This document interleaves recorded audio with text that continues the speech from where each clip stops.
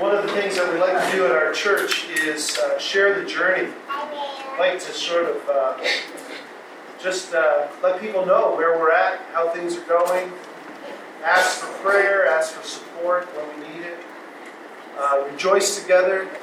And today we have a special treat during our sharing the journey part of our service. Each summer we have the blessing of having Bonnie come and visit us from Nova Scotia. And Bonnie is enthusiastic for the gospel of Jesus Christ, which I find to be very refreshing.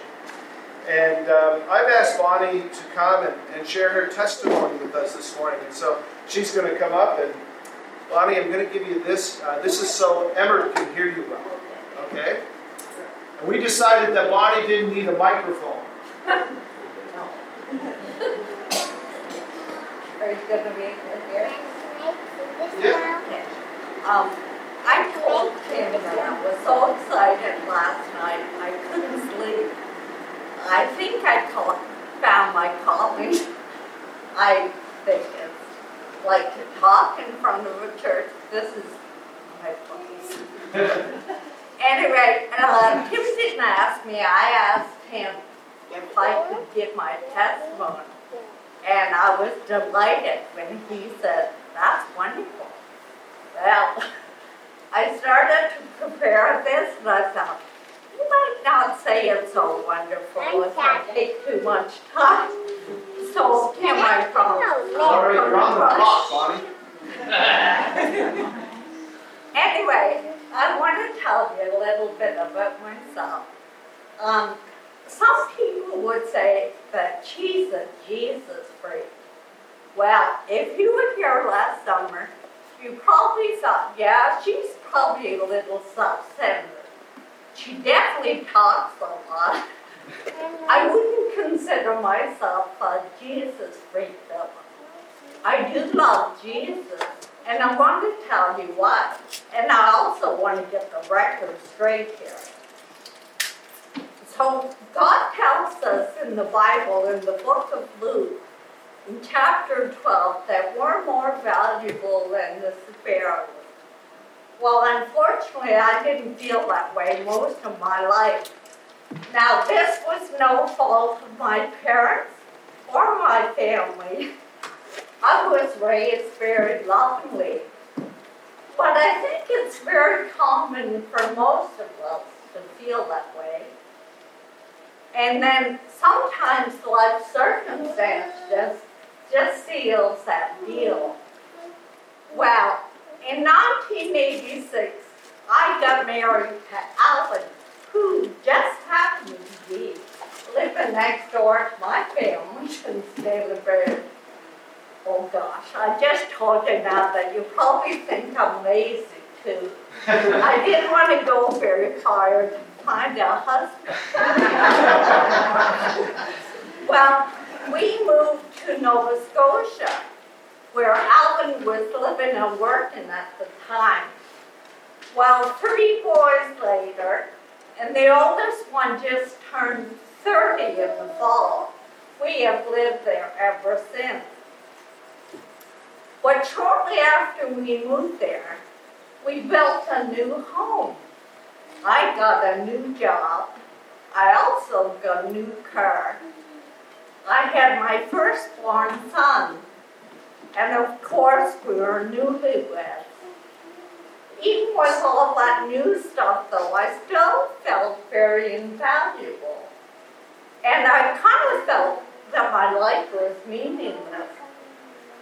Well, I started on a journey that took about a year and a half to discover who God was and why I was actually here on earth. Well, in 1986, I went forward at my local church in response to an altar call. I asked Jesus Christ into my heart, and I wanted to make him my personal Savior. I knew, well, when I went forward, I cried like a baby. And I thought they probably thought I was dying or something. But I knew all my past sins had been forgiven. I also sensed that God really loved me. When I got that building that morning, I really was a different person. It was like what God said in 2 Corinthians 5:17, that we're a new creature, the old is gone and the new has come. And I knew I was new. I was really new. Well, right after that, I entered the Christian world. And I saw how a lot of people use their natural talents to serve God. I thought, how rewarding would that be? Well, I found that it really is, if you're doing it right and you're being led by God. Well, from 1989 to 1999, I served God in many ways. I was a Sunday school teacher. I was a Sunday school superintendent. I was a church treasurer. I was a women's group leader. And I even ran an after-school program in my home for my neighborhood children. Well, near the end of 1999, I started to burn out. Go figure. Plus, I had 3 young children of my own. I gave up a lot of my Christian duties. And looking back, I think it was probably a good thing I did, because a big whammy hit me. In December of 1999, I underwent a major brain tumor operation to remove a tumor at the base of my brain. I'd become a disabled woman, but I wasn't disabled. God lost my place. So, here I was, a disabled woman. But I wasn't serving God really. Looking back, even before the tumor was discovered, I realized I was having a lot of negative thoughts. And I really was making some poor choices. So, now I want you to know that God does not send those things upon us. But He does promise that He'll work everything out for good if we love Him. And He did that for me. So once I realized that I was doing things wrong, I repented of that. Then God began to bless me. It was really during the recovery time, which happened to be the hardest. But I really saw God's mercy for me then. And He really changed me. And I would say that it was through my hardest times of my life that God did the biggest work. I really got to know Him well. I really got to know myself well. And through counseling at that time, I really started to value myself. I thought, God really values us, so we're not being very good if we're not valuing ourselves. Now, like I mentioned before, the recovery time was probably the hardest.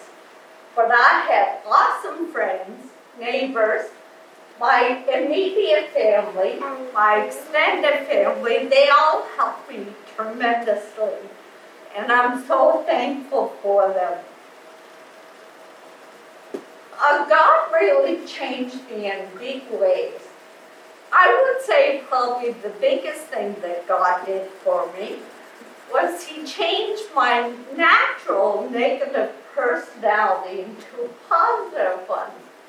I found that I had to think positively if I wanted to live.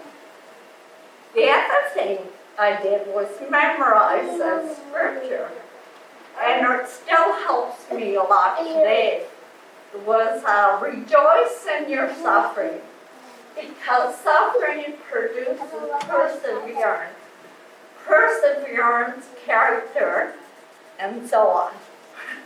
I kind of stopped there because I thought, and I tell myself all the time, you are going to have some amazing character when this is behind you. And I think my friends would say I have a way better character.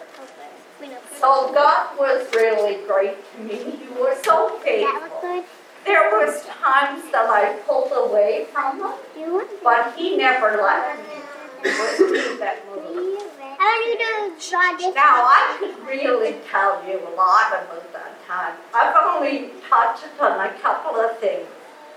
I could actually preach a sermon up here, but I think that's Tim's gifting, so we'll let him do that. So yes, I love Jesus.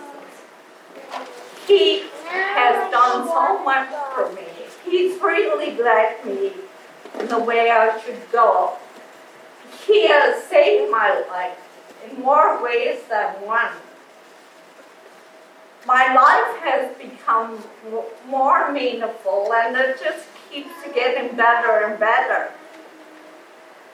Now, he has led me to study this fall to become a Christian counselor. Now, this tells me that God has a sense of humor. Counselors are not talkers, they're listeners. And as you know, I'm more of a talker, but I hope I'll change. Now, hopefully, by next summer, I'll have a certificate to be a counselor. Maybe if I come to the island, I'll be able to help and listen to some of you people. I want to thank you that are regular attenders here. This is an awesome church, and I'm so thankful that I get to come here. I pray and ask God for a special blessing on each of you. Now, I have to be honest, I'm a little bit selfish here, because I thought if you guys get blessed, I get blessed. So I want to thank you for listening. And I really do bless all of you. Thank you.